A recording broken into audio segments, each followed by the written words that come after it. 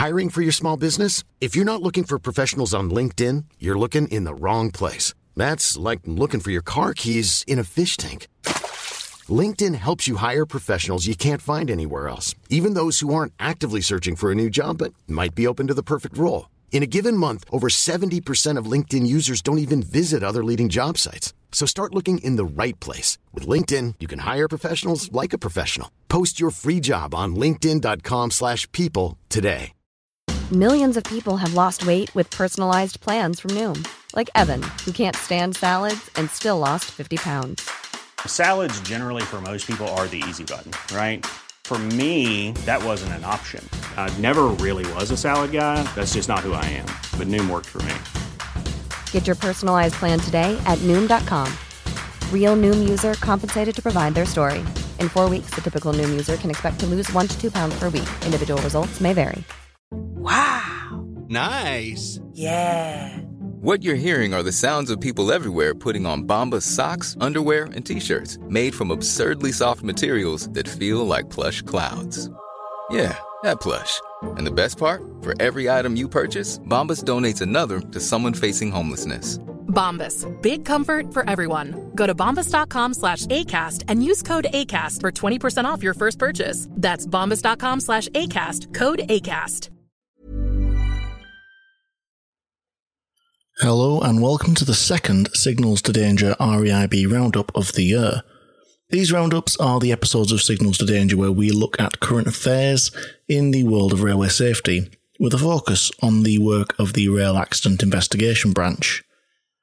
My name is Dan Fox, and I am the producer of the Signals to Danger podcast, and I'm a railwayman in my day-to-day life, currently expanding my knowledge as a driver-manager, and boy did I find out that I had a lot to learn. Let's get stuck straight into the roundup. This week we're going to be taking a quick look at the new investigations that the RAIB has announced since last time we were together, then a quick look at the first report that's been released this year, covering a train striking debris from a bridge, and then we'll close out this episode with a quick chat about why it is that I make these podcasts.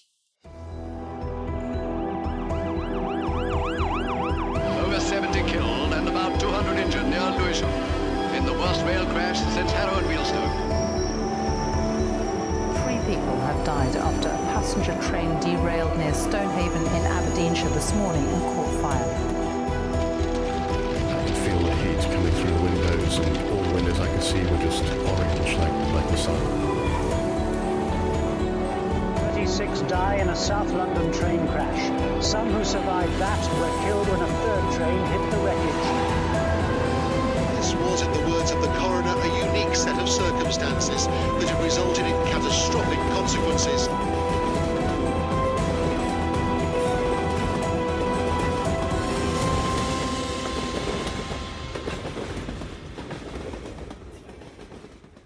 Let's get started then, moving swiftly into the first part of the episode. Since last time we were together, the RAIB has released 4 news stories, all of them covering incidents which have taken place on the network, and one of which we've already discussed at a bit of length last time we had a roundup, and there's no prizes, well, for guessing which one that is. The first, however, was from the 12th of January. I'm going to look at that to start with. At around 6:03 on the 19th of December 2023, a train travelling between Doncaster and London King's Cross struck parts of a temporary road rail vehicle access point, which is a bit of a mouthful when you're trying to say it for a podcast, which had been left on the track near to Highdyke Junction on the East Coast Main Line. The temporary access point had been used the previous night as part of an inspection of overhead railway power lines. No one was injured as a result of the collision, and the train didn't derail. However, it did cause damage to the equipment on the underside of the train, which meant it was unable to continue in service.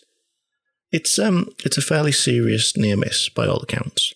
In order to get road rail vehicles, such as we've talked about last roundup, onto the line, there is a requirement to use access points. Now, you can think of these as being quite similar to level crossings in that they are a road deck type structure up to rail height, and it allows for wheel flanges to pass through the grooves left in the decking in most cases. They're not inherently dangerous, as many things on the railway are inherently dangerous. Certainly, if you look at that level crossing similarity, there are plenty of places where these are traversed several times an hour at speeds up to 125 miles an hour, so the design principle is fine. And road rail access points themselves, well, there's plenty of places on the network where they are permanent installations. So what was the issue here? This wasn't a permanent access point. These are built and designed to remain in place during the passage of trains, and, well, they're also an asset that needs maintaining and checking, and clearly we wouldn't just be able to have them everywhere just in case we needed to get vehicles on and off. Who knows where the work's going to be required, and it's not really reasonable to run one of these road rail vehicles 10 or 15 miles along the line from the nearest one. So to allow access outside of those permanent ones, temporary solutions are used. Invariably, they're nowhere near as sturdy as something which is designed to stay in place, not least because they need transporting to and from the site, and they're not designed for the strain of constant, prolonged use, and actually not either for the effect of trains passing over them at speed. One such temporary system that I found advertises a foam system, man-portable, and which can be installed and removed in minutes. It's clearly a design meant for lightweight vehicles. Another one I found, a company called Thomson Rail, advertises the Traxess system. That's Trax with an X, which is a heavy-duty steel construction composed of temporary ramps and plates, which is a little bit more hard-wearing and can take much heavier vehicles. From that RAIB news article, it's quite slim on information, and it's not clear what type of system was in use, but it is clear that it shouldn't have still been there when services resumed. Following that preliminary work that the branch has already undertaken, they've told us that they're going to go down the safety digest route with this one, so let's wait and see what more details come out following that. And of course we will be discussing this in an episode further down the line, terrible railway pun, when that's released. Moving on to the second one then, this is an article that came out on the 22nd of January and covers another near miss, this time near to Nottingham Station. Around 10:17 on the 1st of January 2024, so New Year's Day, a passenger train reported a near miss with the driver of a freight train that had stopped just east of Nottingham Station. At the time of the near miss, the freight had been stopped so it could be examined by the driver. As part of the examination, the driver used the adjacent line to walk back along their train, and as they did so, a passenger train approached them at about 37 miles an hour. The passenger train driver saw the freight train driver, and that he was in an unsafe position, hit the brakes, used the train's warning horn, which gave the driver enough time to move off the line and not be struck. Several different things could have gone wrong with this one. One would imagine that if the driver of the freight had been supposed to be on that opposite line, that a line block would have been put in place to protect him. What is clear is that something very much went wrong, because a member of staff should never have been walking on a railway line that was open to traffic. There are controls within the industry which exist to prevent this. Again, very limited detail. There always is with these articles, but more will definitely come out in the long run. Branch will again be publishing a safety digest on this one, which does tell us something about the issues involved. Talked about this previously. Digests are used in two circumstances: when the safety learning has been identified by a previous investigation, so it's something the branch has already covered in detail, or when it relates to compliance or, well, non-compliance, more specifically with existing rules. If I had to put money on it, which I never would, I'd wonder whether this one might boil down to an element of non-compliance, but that is with no information whatsoever. It might be completely proven wrong when the digest comes out. So, as ever, we'll wait and see. The third article that's been released, and indeed the first one that is going to lead into a full investigation, is of a more tragic nature. It was released the day after, on the 23rd of January. At around 14:45 on the 26th of December 2023, a passenger fell from a platform and onto the track at Stratford Station on the London Underground's Jubilee line. The passenger remained on the track and was struck, possibly by a number of trains, before being discovered by London Underground station staff. The accident resulted in fatal injuries being sustained by the passenger. And the death of passengers on the railway is always a tragic occurrence, and there are lessons always to learn afterwards. Zero harm isn't just a principle that exists on the operational side. We, as an industry, would never want passengers to not make it home.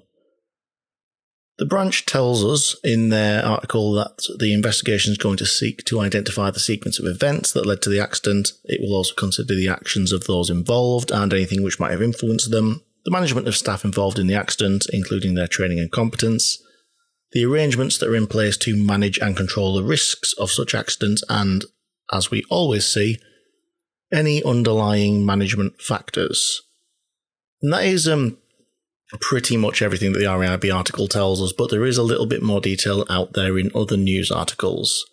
The Edinburgh Evening News reveals that the unfortunate victim of this incident was an Edinburgh-born pensioner, 72-year-old Brian Mitchell. It does go on to say that police are now asking for help to trace Mr. Mitchell's next of kin or other family members. A BTP spokesperson, British Transport Police, said that despite extensive inquiries, officers have been unable to trace his next of kin or any other family members to inform them of the sad news.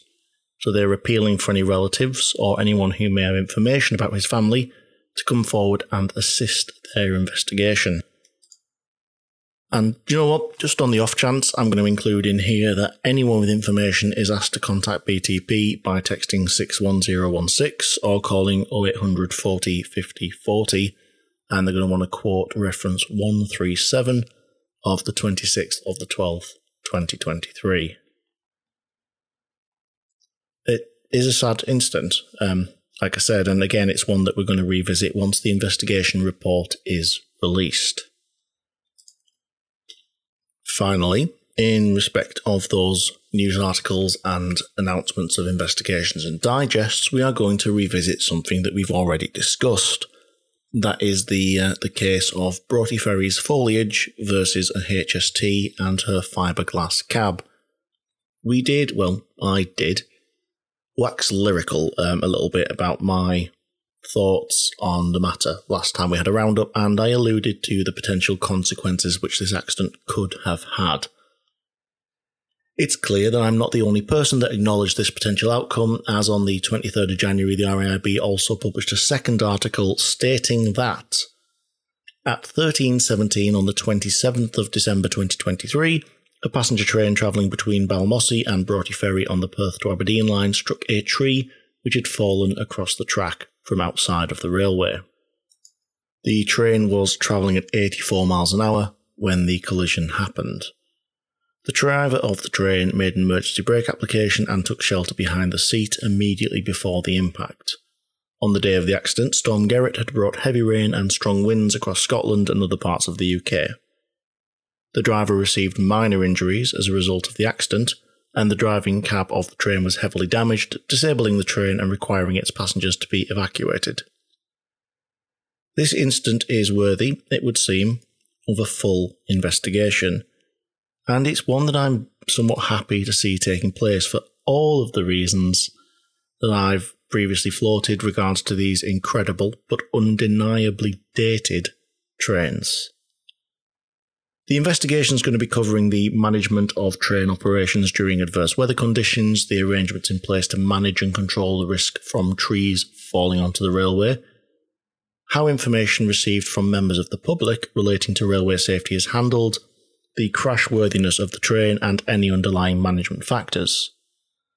Now, there are some interesting factors here under the microscope, and I am glad and unsurprised in equal measure to see crashworthiness on the cards there. But there is also potential hints of some systemic failures.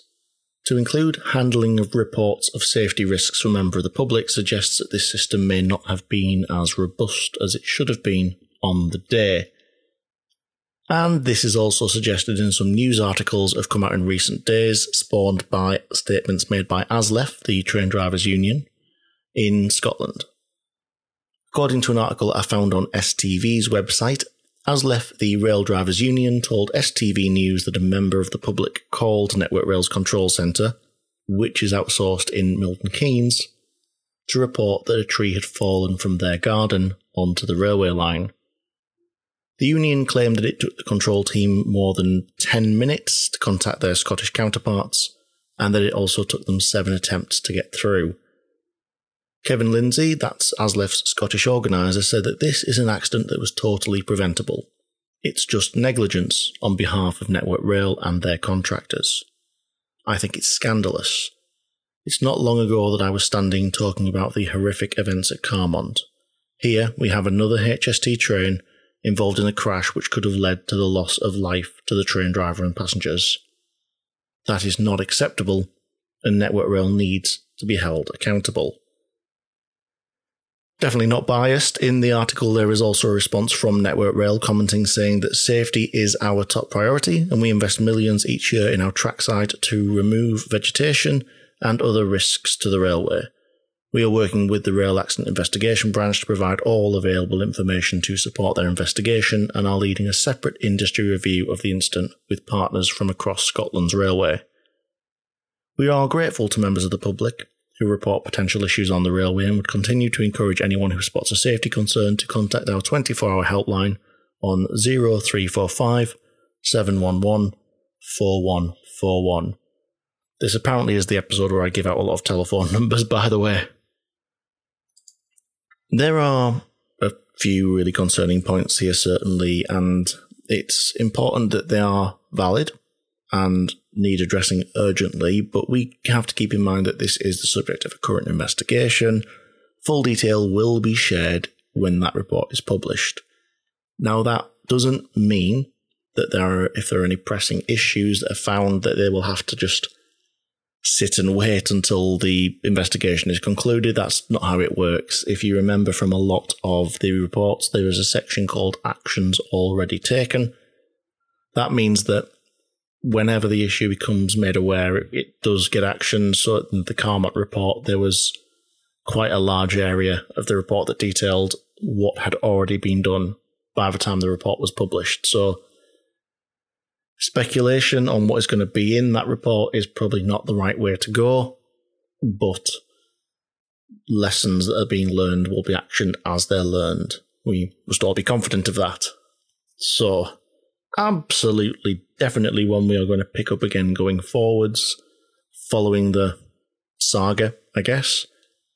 But that does wrap it up for new investigations and digests. And now it is time for us to move on and jump into a concluded report.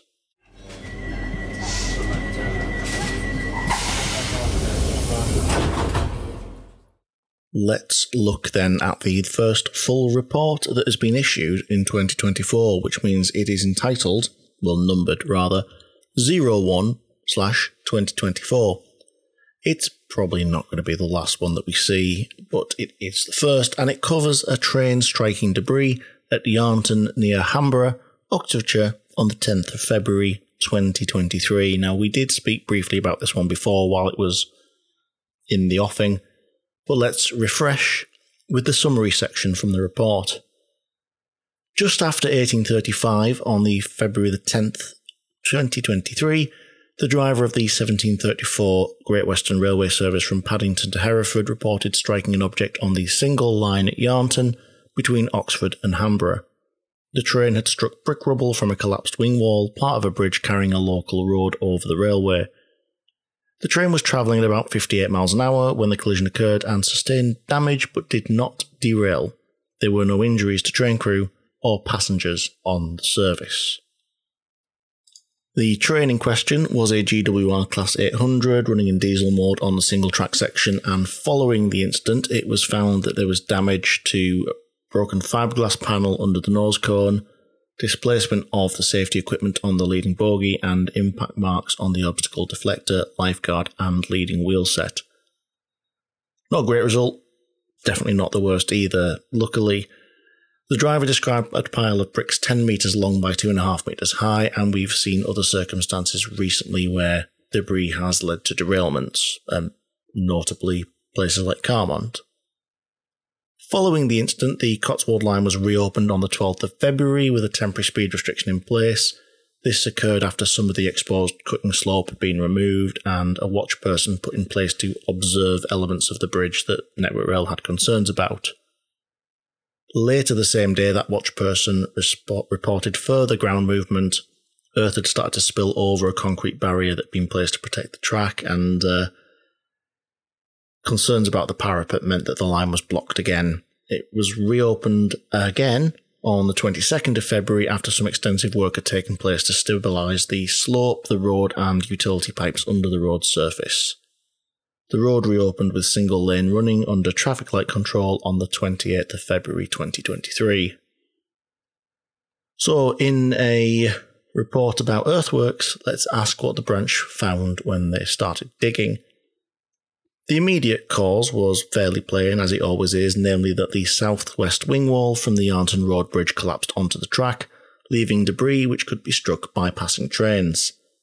The collapse of the southwest wing wall occurred after an earlier train had passed the site 19 minutes before the collision without incident.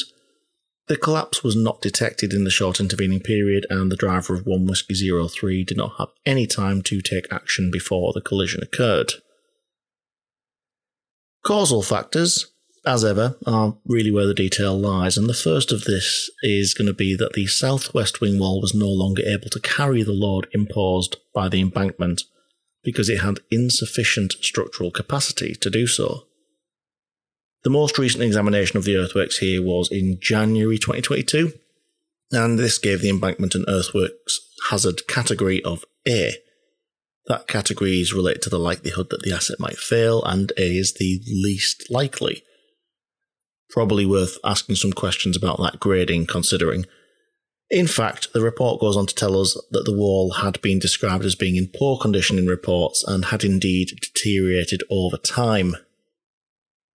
The bridge was constructed in 1853 using relatively low quality bricks and has needed numerous repairs over its lifetime. There's no records of repair work prior to 2013, but examination reports and photographs show that brickwork has previously been removed and replaced all over the structure. Bridges on Network Rail are given a score known as a BCMI, which is the abbreviation of the episode, or Bridge Condition Marking Index, as a result of the examinations that they receive, and 40 or below, well, that warrants more frequent monitoring. Yarnton had a BCMI of only 28, and this particular wing wall only 20. Since 2014, the interval between detailed examinations was scheduled as 3 years plus or minus 3 months, a bit of flexibility for schedules and things like that to align. And looking through the records, this schedule frequency was more or less achieved, with detailed examination reports of the bridge available for 2002, 2006, 2011, 14, 18 and 21. These were interspersed with visual examination reports on an approximately annual basis available from 2009 onwards. Each examination report identified that the wing walls were in poor condition, and the southwest wall had a long-standing bulge, but little or no change was identified between those successive reports. In January 2023, the examiner undertaking a planned visual examination noted that the bulging appeared to have increased and that fractures had opened up. The failure occurred less than 3 weeks after that examination, while the report was still under review by the engineers.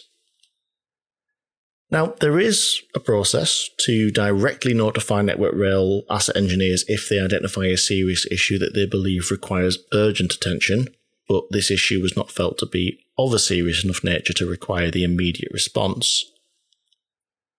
There's probably a line about hindsight being 20/20, which we could interleave into the narrative here, but it does feel a little on the nose, so I'm only going to gently allude to it like that. Add into all of this that the wall actually had a hidden defect that the engineers weren't aware of, and it changes the game a little. Examiners and asset engineers assumed that the wing wall was the normal form of construction for a retaining wall. At an unknown date in the past, though, work had been undertaken to repair and possibly strengthen the wall. This could have been achieved by adding additional brickwork to increase the wall's thickness or by recasing it, and that repair should have created a stronger structure, interlocking the new and older brickwork. However, a post-accident inspection of the partly collapsed wall, well, that showed that it had an original structural wall that was hidden behind a skin wall just over 100mm thick. So the original wall was behind the wall that they could actually see. That left an internal cavity of a void, again of about 10cm thick. Bricks that were laid perpendicular to the face of the wall had been broken in half, and those half bricks known as snap headers were used in place of standard length bricks, so it would have saved on material, but it disguised the fact that new brickwork was not connected to the structural wall behind it. The net effect of this was that the outer wall hid the inner wall, and its condition was thoroughly unknown. Without taking the wall down and looking at it, you'd never know. In fact, you wouldn't even know that there was two walls to check. And this in turn had a knock-on effect that was related to repair work that had been undertaken a decade ago. In 2011, a detailed examination report identified deterioration of the walls, and the examining engineer included a recommendation to take down and reconstruct the bulging and severely fractured wing wall, or drill and anchor bulging areas and pin and grout brickwork fractures to hold the rate of deterioration. And in 2013, a contractor came along and carried out pin and grout repairs to stabilise those fractures. So the way they do that, drill a series of holes at 45 degrees either side of the fracture, then insert a 6mm rod, stainless steel bar, and grout it.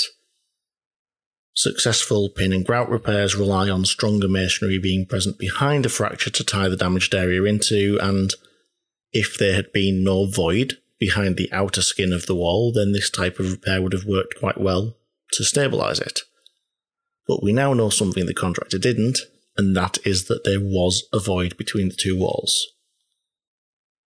Another causal factor that was raised was the fact that the risk assessment process doesn't lead to effective control measures being put in place to address the risks. Primarily because examiners didn't have an effective method for monitoring the deformation. Variances had been recorded as low as 10mm in the size of the bulging from one report to the other.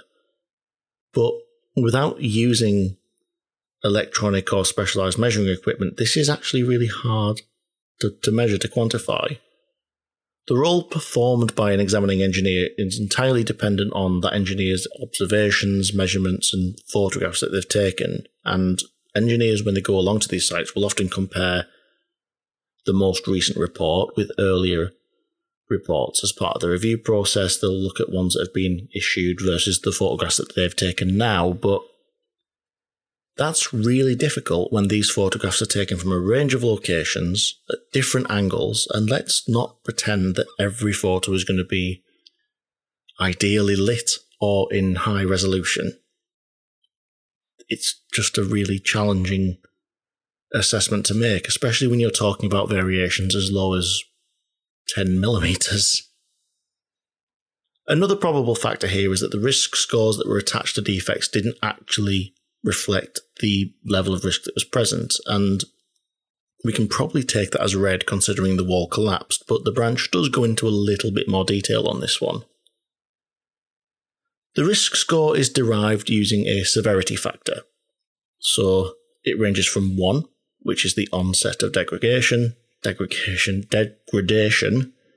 to 5, which is structure unsafe. A defect for which a foreseeable consequence of failure is line and or road closure, now that would score 4. That's multiplied using a 5x5 risk matrix, so you times the severity by the likelihood factor, and the likelihood factor is 1 to 5, unlikely to certain. A defect where failure is considered possible would score 3. The result of multiplying the two factors together is your defect risk score, which ranges from 1 to 25. Hope you're all following that. If anyone's ever done a risk assessment, it's just that principle. Severity times by risk. It's fairly standard fare in that field. The issues with the wing wall, they were repeatedly assessed with a severity score of 2, which obviously brings down the defect risk score because you're only ever timesing it by 2, when in fact it shouldn't have been less than 4, considering that road or line closures were an obvious risk. With a severity factor of 4 and a likelihood factor of 3, that defect risk score of 12 would have been in place in the 2014 examination report. And you would have got 16 from the 18 and 21 detailed examination reports as well, and this might have resulted in action being taken more comprehensively or sooner.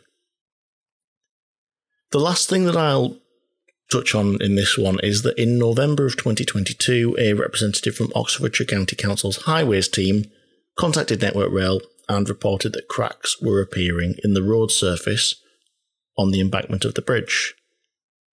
The information, including photographs, was forwarded to the relevant teams for consideration, and Network Rail subsequently informed the council's representative that the bridge was due to have major work to its structure in 2023 and confirmed that it was undertaking inspections of the embankment.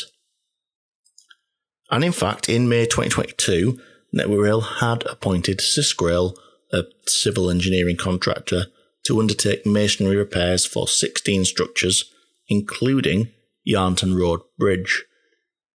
But, and it is a big but, in January of 2023, Network Rail rescoped the renewal programme as there was insufficient budget available in Year 5 of Control Period 6 to complete all of the projects within the contract.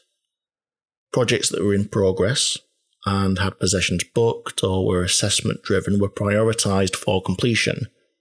Yarnton Road was identified as medium priority based on the overall condition of the bridge.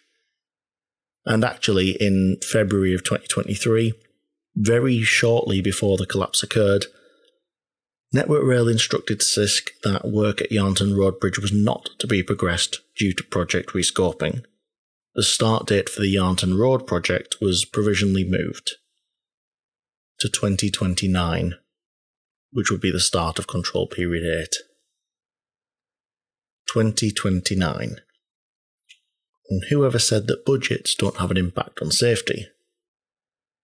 Recommendations from the report then, very slightly abridged for wordiness' sake.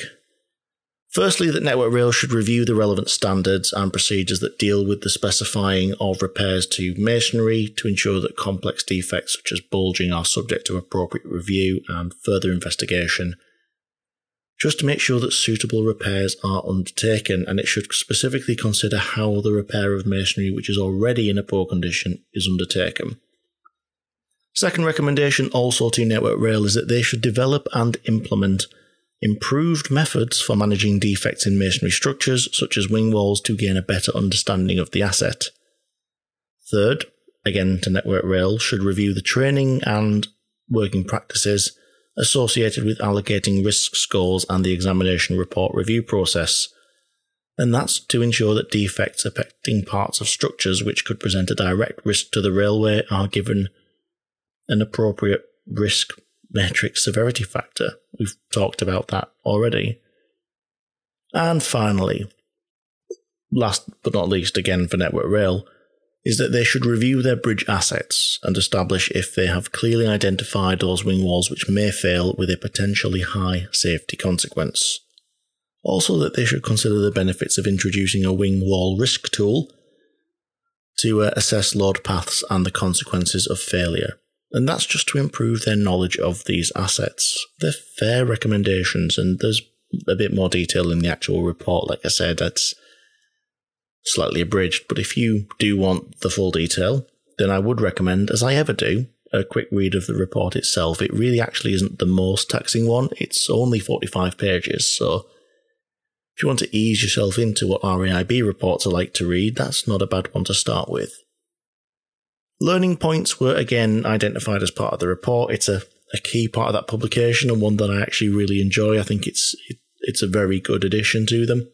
There were 4 of them again, and these were that infrastructure managers and examination contractors are reminded of the value of understanding whether a masonry fracture is stable, and that requires a mechanism to accurately determine whether movement's occurring, for example, by installing tabs. Tabs are a really, really easy way of assessing a fracture in stonework. you basically put a bit of mortar over the crack and you mark it with a date. That way, when you come back and examine it next time, if that crack is open, if that mortar tab that you've put over the crack is broken, you know it's shifted since that point, and it gives you a gauge for how much it has shifted. Second learning point is that railway undertakings should re-examine interim risk mitigation methods, which again is a bit of a mouthful, if the timing of large-scale work changes. So this exact situation, there must be a re-examination of interim measures. So we know that this bridge was supposed to be being renewed last year. A month or so after that was cancelled, the bridge wing wall collapsed. There must be a control in place. There must be a risk mitigation method if you're not going to be able to do that work when you said you were going to. Third one is that it's important to clear vegetation from a structure in advance of a detailed examination. And there were some of the examinations of this bridge that weren't undertaken properly because there was vegetation growing on the structure. Clearly, you can't examine what you can't see. It's fairly self-explanatory, that one. And the final one, leaving the standard name in, because I know you like at least an episode, or maybe it's me that likes at least an episode. It is important that examiners follow the requirement in Network Rail Standard NR/L3/Civ/006/2A, Structures, Tunnels and Operational Property Examinations, Part 2A, Detailed Examination Requirements. This is to ensure that photographs are taken close enough so the detail of the defect can be distinguished and from the same positions as in previous examinations, so that a comparison can be made between successive reports. Feels self-explanatory, really, doesn't it, that one? So that is our rundown of the report, and as ever, please don't just rely on my abridged version, my recounting, respouting of the info. If you're really interested, the report is dead easy to get hold of on the RAIB website.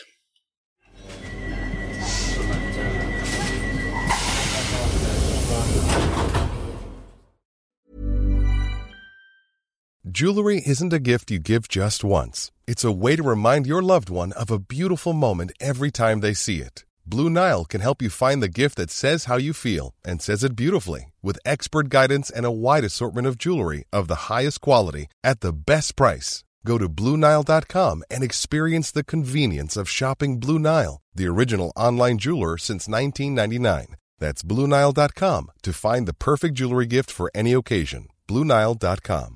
I'm Sandra, and I'm just the professional your small business was looking for. But you didn't hire me because you didn't use LinkedIn Jobs. LinkedIn has professionals you can't find anywhere else, including those who aren't actively looking for a new job, but might be open to the perfect role, like me. In a given month, over 70% of LinkedIn users don't visit other leading job sites. So if you're not looking on LinkedIn, you'll miss out on great candidates, like Sandra. Start hiring professionals like a professional. Post your free job on linkedin.com/people today.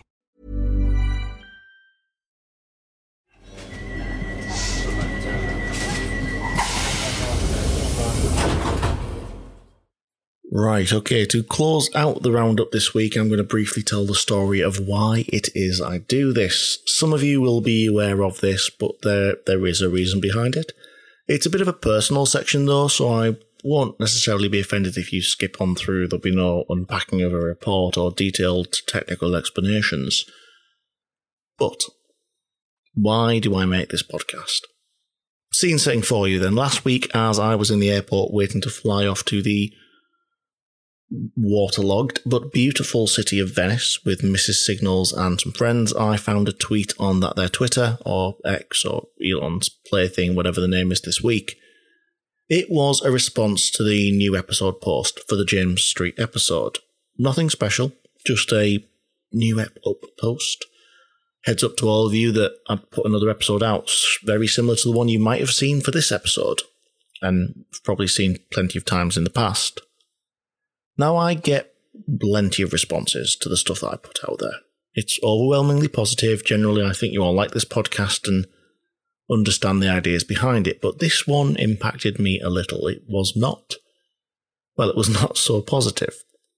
The response said, "What a piece of work, profiting from tragedy, apparently a railway manager, and then tagged in the RMT Union's main Twitter account.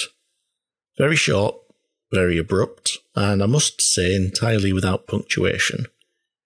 I'm not going to name the person. It's not a rant, it's not a vague attempt to sick followers onto him, although a few of you fine folks did seem to stick up for Signals quite nicely on the post, which was very, very much appreciated, but I'm really not trying to incite a witch hunt. I just wanted to kind of address it a little bit. The thing that bothered me wasn't that he tagged the union into the post either, or pointed out that I'm a railway manager. I'm actually fairly low down the pecking order in the latter respect, and there's plenty in my talk more senior than I am that are aware of my hobby. Not to mention, I know that there's plenty of members of both of the main industry unions who listen, and I've even been previously retweeted by one of the general secretaries, so none of that really bothered me. Clearly, his intention in tagging them into it was to try and get me in some level of bother. I can't think of an innocent reason why that would have happened, but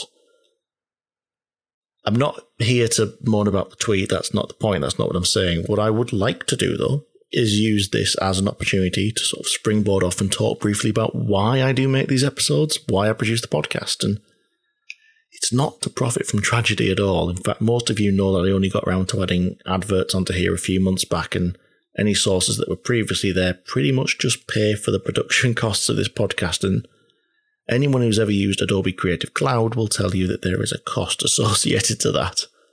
So, if that individual who tweeted me has taken the advice several people gave him of actually listening into the podcast, I hope this will be helpful to you to understand why I do this. Illusions of grandeur and importance set aside, this podcast is clearly not big enough for me to be a money-spinning venture. And when I first started out, I thought I would get 40 or 50 people a year listening to my rambling. That was my expectation. And anything in excess of that has been an incredibly pleasant surprise. I started my adventure of looking at railway accidents by not looking at railway accidents, by looking at aviation ones. At the time, I worked at an airport and watched a lot of air crash investigations, the TV series, also known as Mayday in other parts of the world.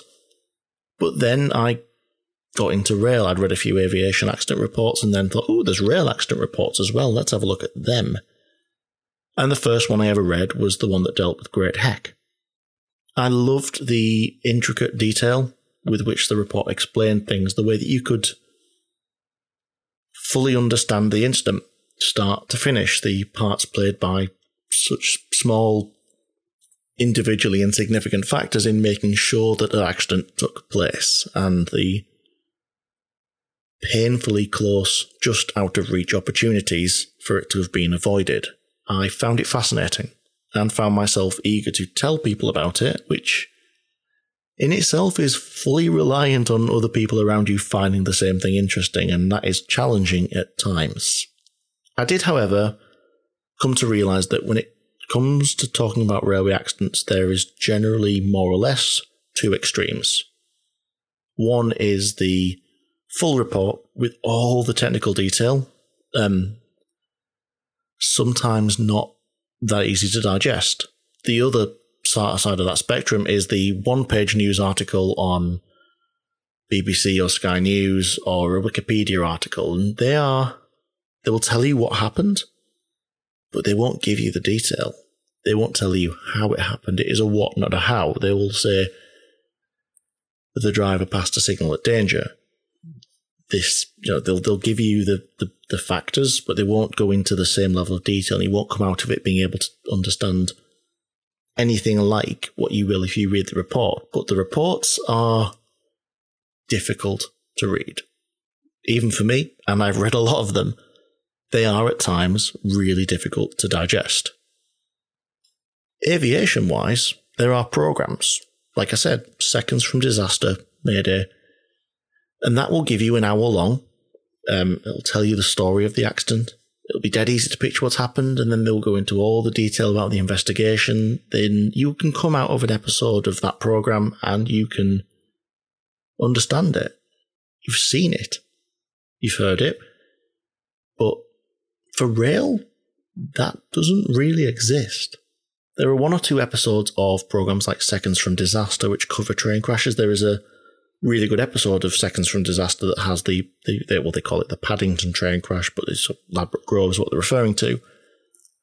But there isn't a full series of railway accidents. They're far and few between. So I decided, in probably a moment of insanity, I was going to try and fill that gap by creating YouTube videos based on the reports, but hitting the same detail level that Seconds from Disaster manages to achieve for aviation. Translating it into a way that people wouldn't need complex industry or engineering knowledge to understand. So I sat there, I downloaded Blender, a 3D modelling application, to try and make some graphics, and I lost a month or 2 falling into a pit hole of trying to learn to 3D model a Class 91 locomotive. And do you know what? Actually, it ended up looking pretty good. I self-taught myself the software, but that's not what I'd set out to do. And if I was going to spend a month or 2 making the loco, I'd have to spend another month or 2 making the carriages, and then who knows how long making the scenery, and that wasn't going to put out what I wanted to put out. So I shelved the idea for a while until a little bit later I started to get into podcasts. Particularly one really good podcast, and the name has escaped me for a second, and I didn't write it in my script for some reason. Disaster Area. That's the one, Disaster Area, and it's by a podcaster called Jennifer Matteries. And I started listening to a few of her episodes and thought, well, this works as a concept. So I said to myself one day that this might be a medium that I can use instead of a YouTube video. And I did. I recorded an episode on Great Heck. And that was 50 episodes ago, and we're still going. That's how it came into being. But why do I do it? There's really a few key reasons.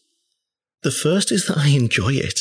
It is, when you boil it down to the very, very base level, it is a hobby. It's me doing something that I enjoy. I like writing the scripts. I like reading them out to you. I like researching it. I find the subject matter as interesting today as I did when I read that first report into Great Heck years ago. In making the podcast, I'm still constantly learning about it as well. I'm really, really not one of those podcasters that falls into the category of being an expert who shares their knowledge with the masses. I am an enthusiast who learns as I go and shares that with you. Yeah, I've picked up quite a bit, but I am working from a script that I've written for a reason. Secondly, I'm doing this because I think it's important to remember the lessons that are learned. Corporate memory is a term that's been used in more than one report and article over recent years, and for those who are either already on the railway or aspire to be one day, I think material like mine does a good job of helping to explain the why attached to many rules and processes. We have a very safe railway, and deaths are thankfully few and far between, but there is absolutely no harm in telling the stories of those who've lost their lives in the past to keep the logic behind those processes and rules alive. Finally, and probably what is now one of the most important reasons, is you. You listening to this podcast right now, whoever you are, wherever you are, and do you know what? Why ever you listen to it. Like I said earlier, I started doing this thinking nobody would be interested. Literally nobody. I thought all of my downloads would be sympathetic friends or family seeing what I was doing with my time. But here we are a few years later, and that is now not the case.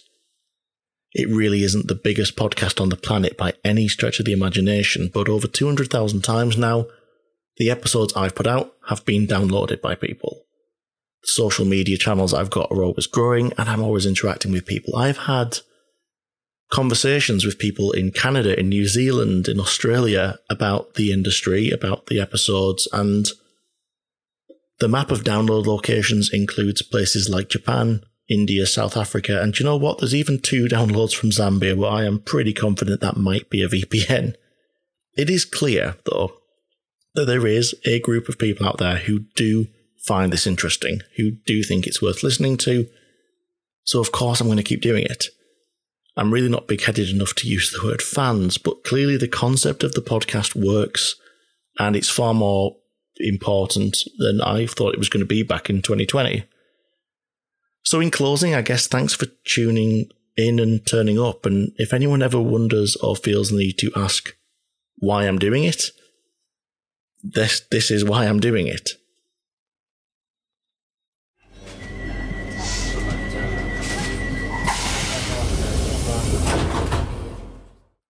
All of which brings me nicely to the end of this Roundup episode.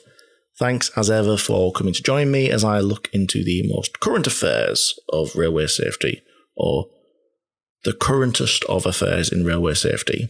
Look, you can come and hang out with me in the virtual world of social media, as I've just said. I love that conversation. I love the interaction.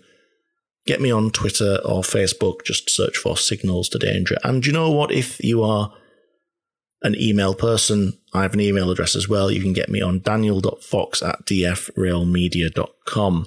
There are ways you can support the podcast if you do feel the need to. There's absolutely no obligation. It will always be free on podcast hosts.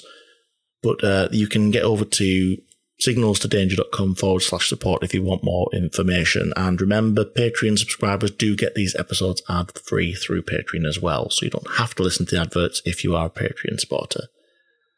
That's it from me. So once again, until the next time you hear my voice, travel safe.